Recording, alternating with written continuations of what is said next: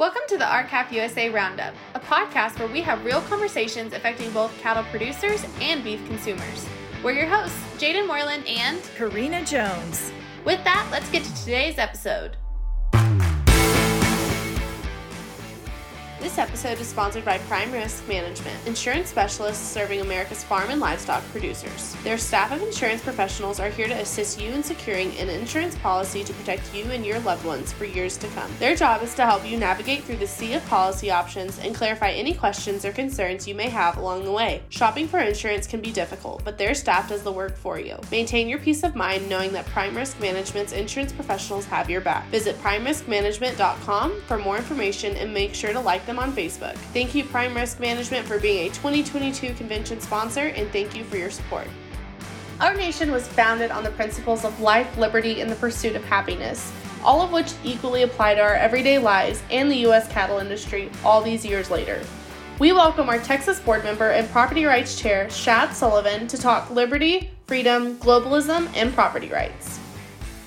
Well, it is my pleasure to welcome my dear friend, Shad Sullivan, onto the podcast. Shad is a storyteller. So, Shad, let's start with giving our listeners a quick introduction to who you are, who your family is, your operation, your family's history in the industry. Just kind of tell us about yourself. So my name is Shad Sullivan, and I am a fifth generation beef producer from Ordway, Colorado, originally. I am married to my wife of 10 years, Thea, and we have a daughter who's 28 and a 7-year-old son who's in first grade named Beatty.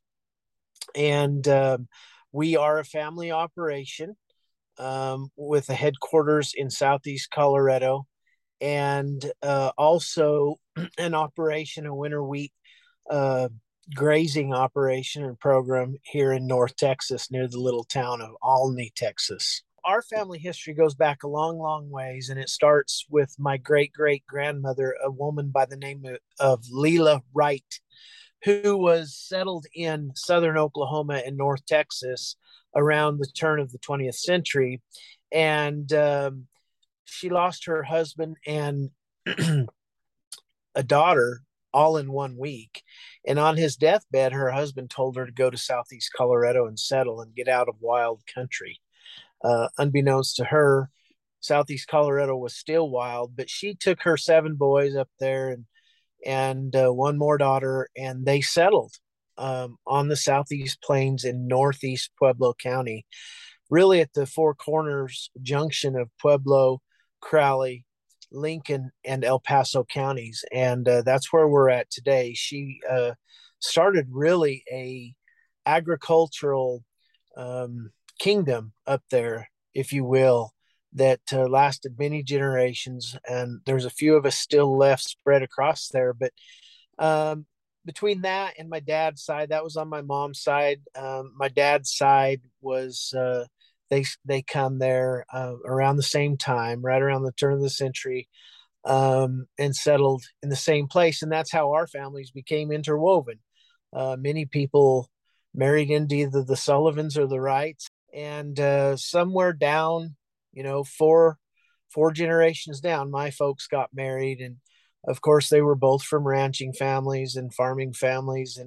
And so we have a long, rich history with the land. And that is how we identify ourselves. That is how we make our living. And we're proud that we can do that basically in the same place for the last 100 years, 100 plus years, actually. And so that's something that we're really proud of. My mom and dad really pushed into the beef industry when they were married in the 60s. My dad obviously was running cattle, and then he got married to my mom, and they grew and went through a lot of hardships over the years. And everybody can remember the market drop of the early 1970s.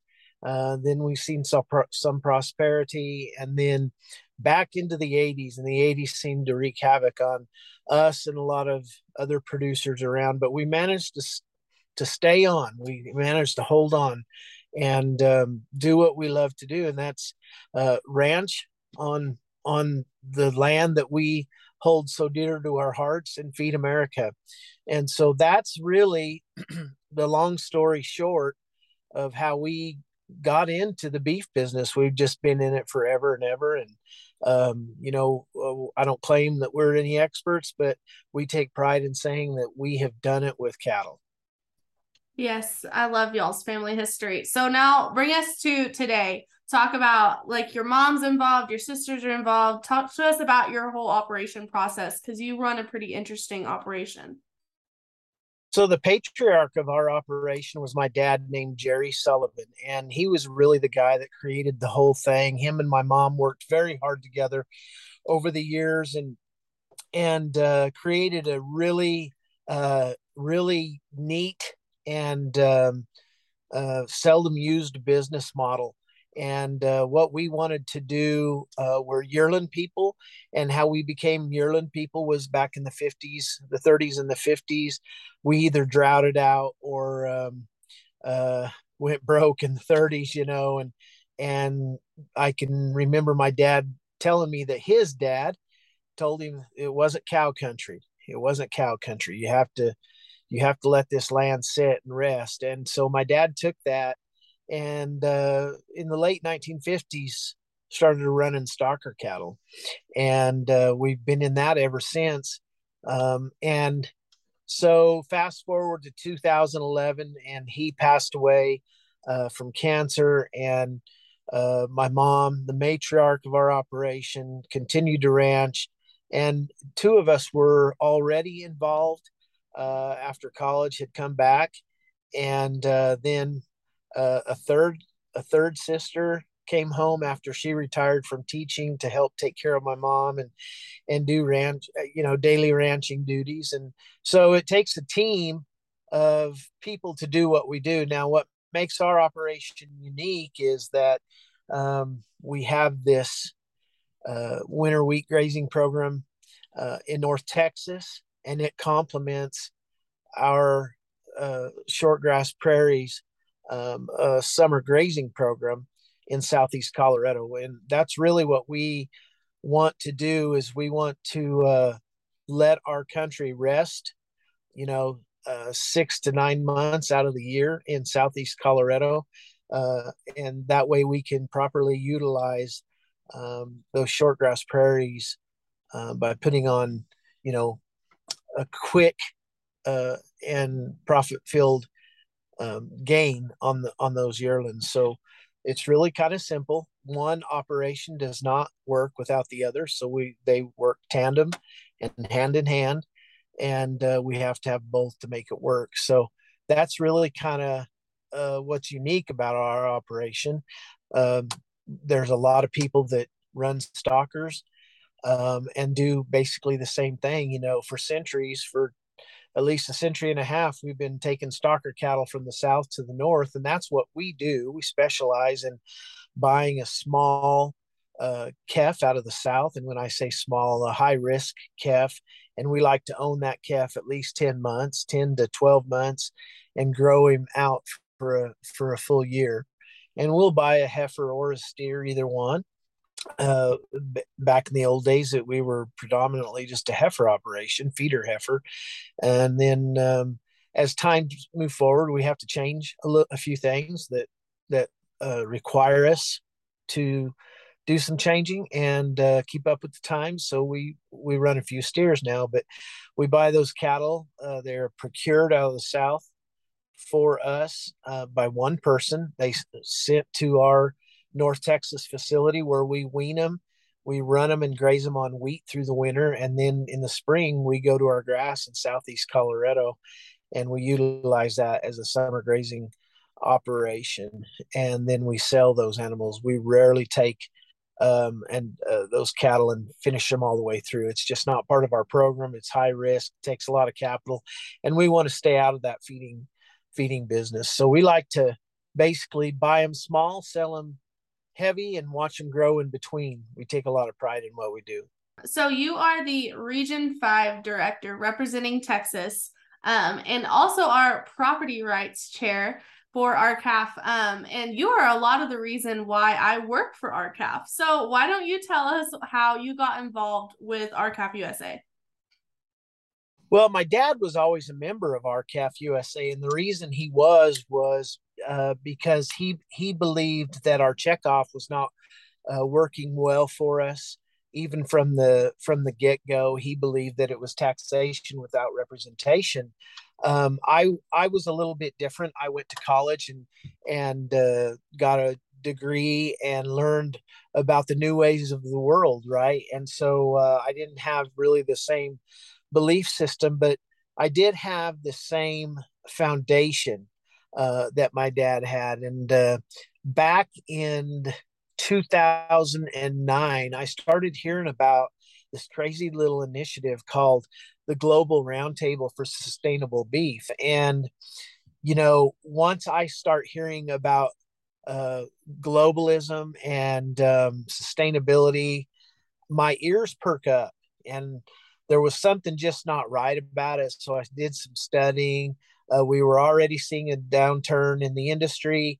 I felt like our checkoff dollars were not working in the best interest of the producer, and that's what I am. I'm all for uh, the local producer. I'm all for local community, and I saw these communities dying up and shriveling away, and I'm sitting here thinking something is not right in what I was taught in a university situation to what is really going on out in the real world.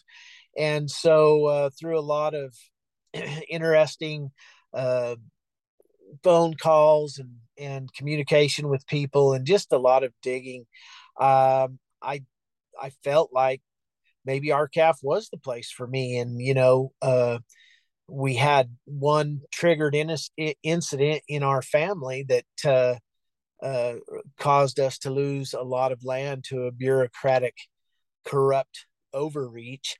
And it just kind of sent me over. And I wanted to do more for producers as a producer. And so that's really what led me to RCAF USA. We had an initiative come to us in Southeast Colorado called a National Heritage Area. Excuse me. And that would have put a blanket coverage um, of a heritage system over 8 counties in Southeast Colorado. Well, that came to us without the landowner's knowledge. So we fought that, and so I had a couple of um, experiences with government overreach uh, versus private property rights. And that's really what got me started in and being interested in private property rights. And that ultimately led me to RCAF USA, where I discovered that, the members are all just really like me. They're lovers of America, they're family people. They believe in freedom in production. They believe in liberty across our land. And they believe that America should be exalted by its own people, number one, first and foremost. And so when I learned that they were also fighting these fights, came part of them. And that's how really I got to RCAF USA. And it's been a hand in glove fit. Enjoy the people. We've got 5,000 members across the country that are all very tight knit. We see much of the same things eye to eye. Not everything, not always, but most generally, we all see things eye to eye, and we work on the things that are affecting producers on a daily basis. And when you keep all sorts of elitist money out of the coffers, you have a pure organization that works for the people. You see, the people are what keeps RCAF going. Our producers alone keep RCAF going. You are just bonded to your members, and that's where we take pride. And I've really enjoyed working with the people at RCAF USA, and have enjoyed representing the state of Texas. We're going to try to get another organization going down here. And I just can't say enough about the leadership, the staff. Everyone has done it. And, we do this with, I think, five employees. And it's impressive to see what all that they can get done. And they're always willing to work with the board and the membership all the time. And it's just a joy. Well, we appreciate you and all the work you put in. And so now, kind of going back to the main issues at hand, you operate in two states who have large agriculture communities, but that isn't always necessarily recognized. Like, for example, the Colorado governor creating, what did they call it? The Meat Out Day or something. Yeah. But then you have Texas cattle raisers and Texas cattle feeders largely influencing the Texas ag industry. So, talk to us about ranching in Colorado and ranching in Texas and how you and your community respond to kind of those oppositions. Well, that's a loaded question. Both communities that I live in now and I grew up in Colorado, they are all very small town, close knit communities. We depend on a strong local government. We depend on a lot of anchored local citizens that have been, here generationally, and we take pride in good schools, good healthcare centers, great libraries. So it's all about community in both places. It's very, very similar. As far as beef production goes, having an operation in Texas gives me a lot more flexibility to do what with I need to in terms of protein production. I have a lot. It provides me with a lot of opportunities, and if we need to change something, we can change something. The biggest difference between Texas and Colorado is rainfall. So I can expect 30 inches a year here in North Texas, where in Colorado I can expect 9 to 11 inches a year, and I know how to manage both. But what it does is it has spread my the risk of my operation into one that I can solve issues a little bit easier. It basically has diversified me and our operation into adjustments, right? So we're able to adjust. But, when you have, in terms of production, influence, both Texas and Colorado has a large influence in the agricultural industry by many organizations. You have Texas and Southwestern Cattle Raisers Association, you have Texas Cattle Feeders Association, two of the strongest in the state of Texas. In Colorado, you have the Colorado Livestock Association, you have the Colorado Cattlemen's Association, which is the oldest cattlemen's organization in the United States, I believe. And so you have a lot of elitist money and power governing and lobbying to make happy everyone except the ground floor producer. And so that's where I want to, those are the people who I want to represent, are the ground floor, the initial producers who actually own the cow, raise the calf, and put that calf somewhere down the line into our food supply chain. And once you have so much money affecting all of these different organizations, you have people getting split up and thinking different ways. And what it's done is it's taken us into an era of anti-capitalism. In other words, we have centralized control of our food system to make happy those with the money and power. See, money and power corrupt. And once you get a little of money or a little of power, you want more and more. And so they are able to lobby those four are able to lobby our governmental agencies into what they want. And that's what has happened. And we saw a result of during COVID is a centralized food system that just does not work, especially under panic situations. And so, typically speaking, Jaden, there's not a lot of difference in production. Uh, Cowboys and cattlemen in Colorado are much like cowboys and cattlemen on the Llano Estacado in Texas. We're very similar, and we have very similar traditions, production methods. So that's a lot of fun to watch, because you go further west and southwest and northwest and east, and it's all different. But really, Texas and Colorado very similar in production methods, and so it's fun. It's fun to get to know all those producers in all those states, and I know a lot of people. I've had a lot of fun over the years getting to know everybody. But you know, really, to answer your question, uh, productively speaking, we have to get back to grassroots production methods, and we have to take the power and money and the influence that it creates out of the system to clean it up. So, whenever we talk, you're always reminding me of my constitutional rights, our liberties, freedoms in this country. So, tell our audience, why are liberty and freedom so important to our country and, more importantly, the U.S. cattle industry? We have to define liberty versus freedom. And liberty is the state of being free within a society from oppressive restrictions placed on you by um, people in authority. In other words, the government.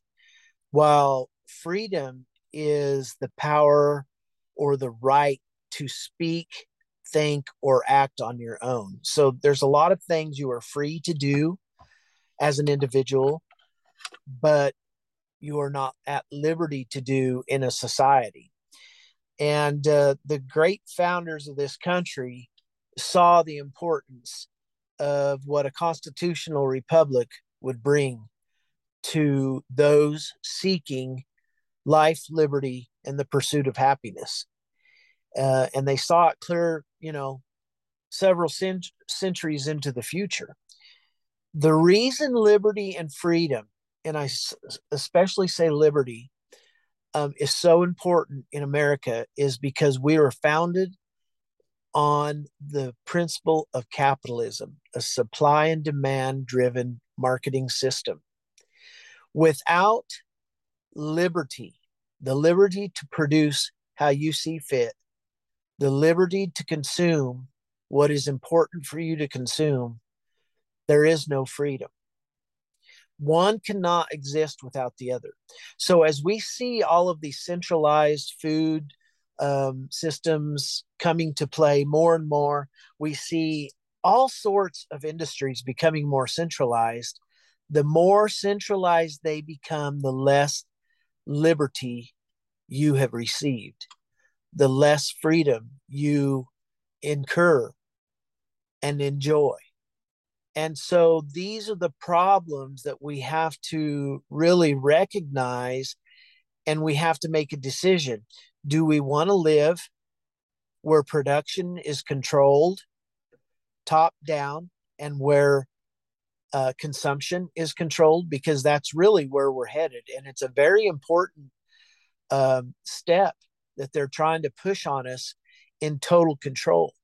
And so as freedom loving, liberty loving Americans, we have to decide, where is that going to be? Where is the line that we say, okay, no more? Well, I'll tell you where the line is. The line is in the beef industry, because the beef industry is the very last industry to be vertically integrated, to have total control from top down. We've already seen this in all other meat industries, in most agricultural industries, but there is a semblance of liberty in the beef industry, and we're the last holdouts. And so it is so important. I always say, where there is beef, there is freedom. Where there is beef, there is liberty. The beef producing ranchers and farmers across America, including cattle producers, all the way down to the T-bone steak, guys selling the T-bone steak, have to decide how they want this system to work? Do they want it to work uniformly and controlled, or do they want to create markets where markets don't exist? Are we able to create a market for something that, say, not everybody wants, but there is a niche market for? For example, I know an old gentleman in southeast Colorado who buys cattle, what we would call cuts at the end of the year, cattle that are unmarketable in terms of maybe they've had a hurt leg or something like that we can't sell. Um, is there the ability? Do we have the ability to create a market like that? Sure. In capitalism, we do, but under a controlled system, no, we don't. And so you see all of these initiatives like the Global Roundtable for Sustainable Beef coming online, pushing production standards to be uniform and unified. Well, what happens with that is we no longer have a positive market for, say, something that we is more in higher demand. We have to decide what we want as producers and consumers. Is it production and consumption control, or is it liberty?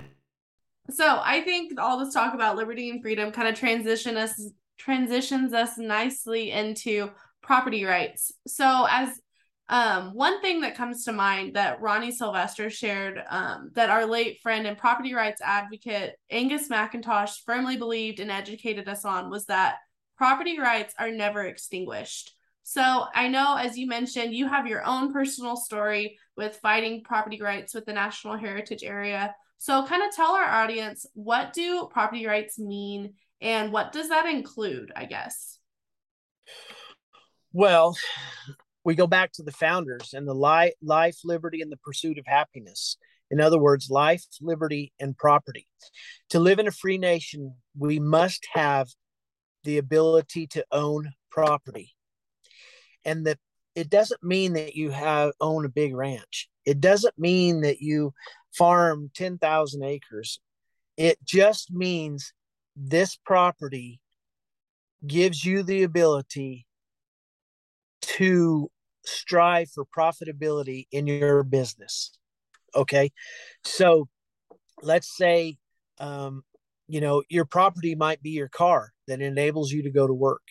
It might be your gun that enables you to put food on the table for your family. It might be yourself. It might be your home. Property can include a lot of things. And it's important to understand that the ability to use that property to basically put food on your table for your family and shelter is more important than any other freedom that we have. And the reason it is because it limits uninhibited power structures and gives you the ability to produce as you see fit in a supply and demand driven market. Well, that was perfectly put. Good job. Good job, Was property rights chair. I thought it was. So that leads us into another hot topic that is regarding property rights, and that is Biden's 30 by 30 plan. And this has brought a lot of concern and want for more information from the ranching industry. So tell us some of the details of that 30 by 30 plan and what that means for the cattle industry. Executive Order 14008 is also known as the 30 by 30 initiative, or the America the Beautiful. And what it aims to do is to voluntarily put local and regional lands into conservation at the rate of 30% of land and water by 2030 across the United States. This will be followed up by the United Nations 50 by 50 agenda initiative that will put 50% of the world's land and water in conservation by 2050. Now, the reason this 14008 executive order is so concerning is because there are no exact rules that are applied to it. So if they say that private lands will not be taken, there's nothing in there that says they won't. And so we see this movement, really an anti-animal agriculture movement going across the nation and the world at this moment.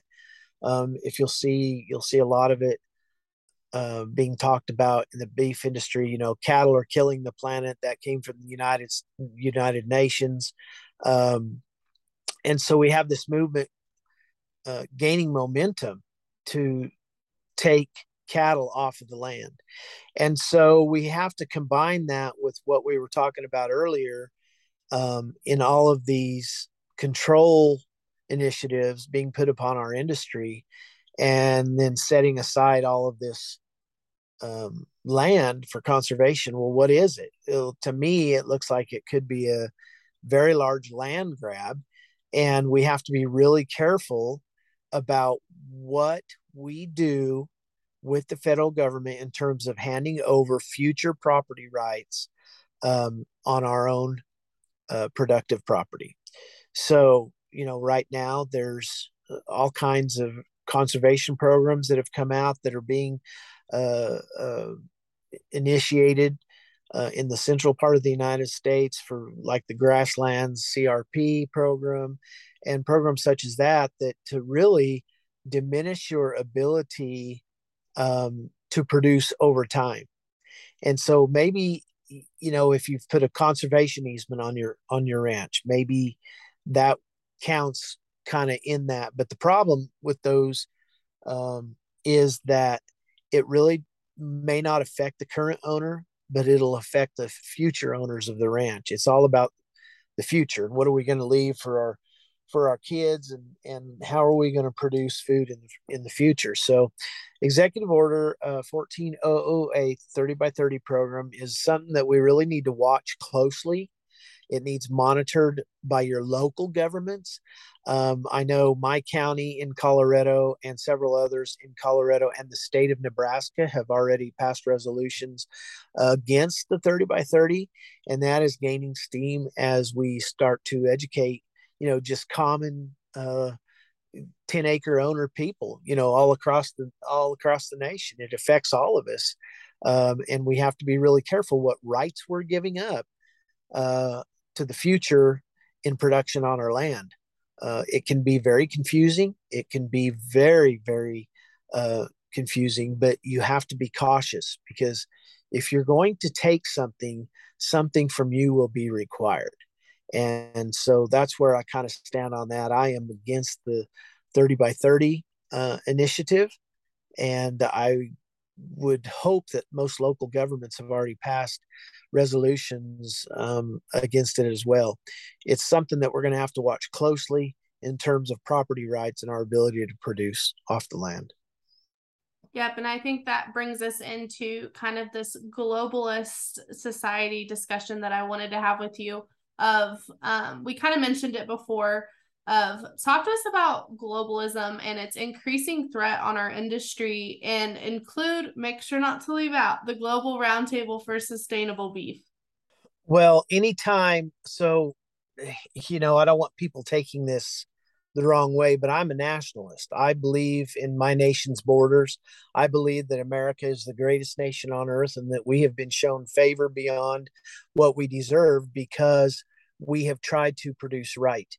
And so when you start talking globalism, all that is the taking away of borders, and all that is a commingling of different cultures and financial institutions across the globe to make one. And so I really try to educate my friends about the dangers of globalism. You know, one way you can kind of talk about it, you know, or I can, because of my age, is I can remember, you know, my dad being on the phone and he'd call up into Montana and see see what these little calves were bringing, and then he'd call down into Florida and he'd see what they're bringing there, and there would be a vast difference. And see, globalism has erased all of that because everything is instantaneous now, and that's very dangerous. The form of communication, as fast as it rolls out, but ultimately, what it does is it delineates borders. And so when you become a one or a borderless globe, then we have no longer have the initiative to strive for the things that we want to pursue. In other words, we're under the thumb of a tyrannical, authoritative system, and that is not what we want in America. We want the next generation to do better than we have done this generation. I believe in America. I want my country to be lifted up. I want our beef to be at the forefront of all countries' beef. And there's nothing wrong with that. There's nothing wrong with wanting the best, wanting to be the best. There's nothing wrong with your wanting your country to be the best. My gosh, the blood shed that we have shed overseas in far away and foreign places, so that we could sit in the lap of luxury, and we do live a luxurious life in the United States under the umbrella of liberty and freedom. What a gift that has been. And so once we start erasing borders, you stop receiving those gifts of liberty and freedom, because not all governments are the same. I hope we don't have to learn the hard way on that, because this is a very important issue. And it looks to me like every facet of every industry is becoming more globalized every day. And to be honest, it scares me to death. I first started hearing about the Global Roundtable for Sustainable Beef in 2009, read up on it, and I'm like, this is not what we're wanting. And basically, all this is a setting of production standards from top to bottom. It's basically production and consumption control of our industry. They will tell you how you have to produce a pound of beef, when, where, how. It's a governance model, is what it is, and it's anti-freedom, it's anti-liberty, it's anti-beef, and it's anti-America. And why we have an organization in the United States called the United States Roundtable for Sustainable Beef that is led by questionable people who have never produced a thing in their lives, it's beyond my comprehension. It's beyond that my comprehension that it is even still an issue. And I feel like it's not gaining momentum as independent producers learn more and more about it, but it's still there, and it has a lot of money. There's a lot of money in powerful organizations behind it. And it's all about tracking the money and traceability and data, and everything that you do, they want to know. And so I think that's very dangerous in terms of liberty, getting back to liberty and freedom. The initiative is no good in my eyes. And I think I would probably, of all the issues that we need to talk about, that is one issue that I'll be talking about until the day I die. That kind of production control is never a good thing under the guise of capitalism. It's just not there. Yeah, and it's scary to me that we have these large organizations that are supposed to be representing cattle producers who are involved with that, in bed with World Wildlife Fund and all these other, anti-agriculture companies. That's terrifying that people are behind, like people are supporting that and wanting to produce cattle at the same time. You can't have both. You can't serve two gods, right? So those extreme organizations that are involved and have infiltrated into all industries, but especially the beef industry, they have a lot of untamed money and power that come to them. And so their agendas, and you don't have to look very far, all of their agendas are anti-agriculture, and especially anti-beef, anti-red meat. They believe that beef cattle are literally killing the planet. And so they want to rid that. So the the very people that I watch every day produce beef that have signed on to what we call sustainability, the sustainability mechanism for the United Nations through all aspects of production, kind of blows my mind because they're not recognizing that type of production control. They're not recognizing that the authority comes from the top down to them instead of them having the authority over their production from bottom up. And that's really the way it's supposed to be in the United States. And so we have to educate. We just have to keep educating those producers. Very, very important, and consumers, because those organizations don't believe that the consumer should have a choice of what they eat. They believe that they should eat what they think they should eat. And we're seeing that more and more every day. So it's a slippery slope that we're walking on. And I don't want my tax dollars um, getting in bed with those organizations that are working to kill my operation and end what I do for a living and what we've done for a living for many generations. And I know there's 700,000 other um, producers across the nation that feel the same way, but they don't understand what sustainability is. They don't understand what these initiatives are because they're very quiet. They come in very quiet, just as they did with the National Heritage Areas. Nobody knew a thing about it. The Global Roundtable or the World Wildlife Fund partnered up with our beef checkoff at one point. Nobody knew a thing about it. What was it? What is it? See, there's no transparency. And so we have to start taking back our industries. And that means taking back your government. That means taking back local control of your government. And it starts locally.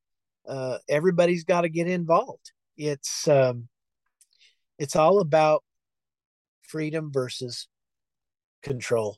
So as we see this globalism, and we see right now, we're seeing record numbers of imports of foreign beef entering our country.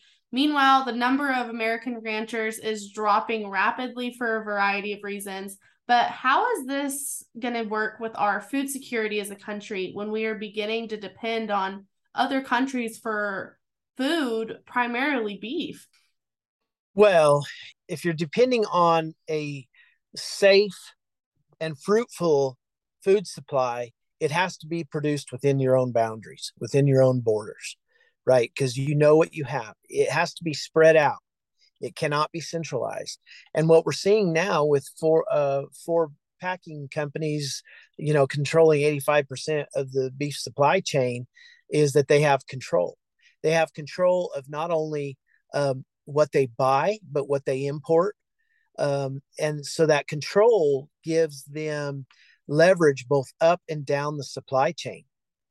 And when they have that kind of centralized control, it's very, very dangerous.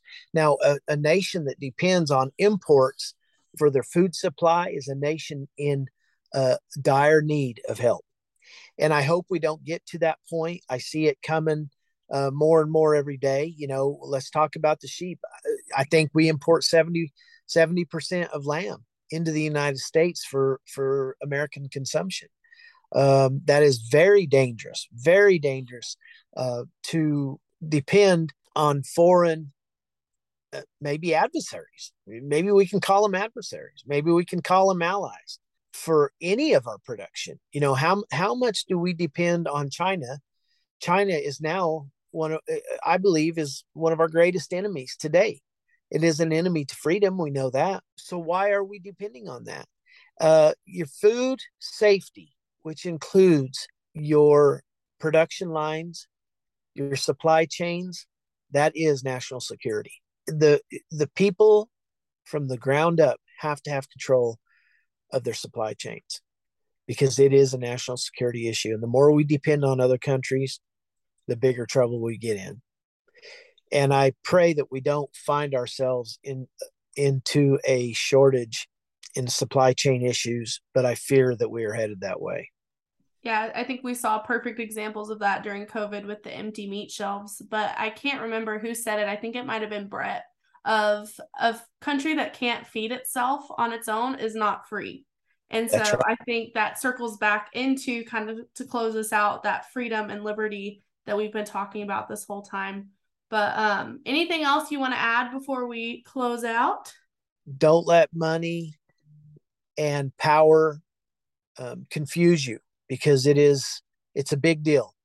What's happening in America in terms of the taking of property at this point, both by foreign adversaries and national citizens, and governmental agencies, non-governmental agencies, public-private partnerships, it's dangerous. So I think what I would say is hold tight to your property rights. They're the most important thing. And I will say this: where there is beef, there is freedom. We appreciate all of your insights and what you bring to our organization. So without further ado, we always finish the podcast by asking our guests, what is your favorite cut of beef and how do you like it prepared? Oh, my favorite cut of beef is a ribeye, medium rare. Thank you, Shad, for joining us today and for sharing your passion and insights. To learn more about the 30 by 30 plan, the GRSB, and other property right issues, please visit our website, or we also have videos on our YouTube channel.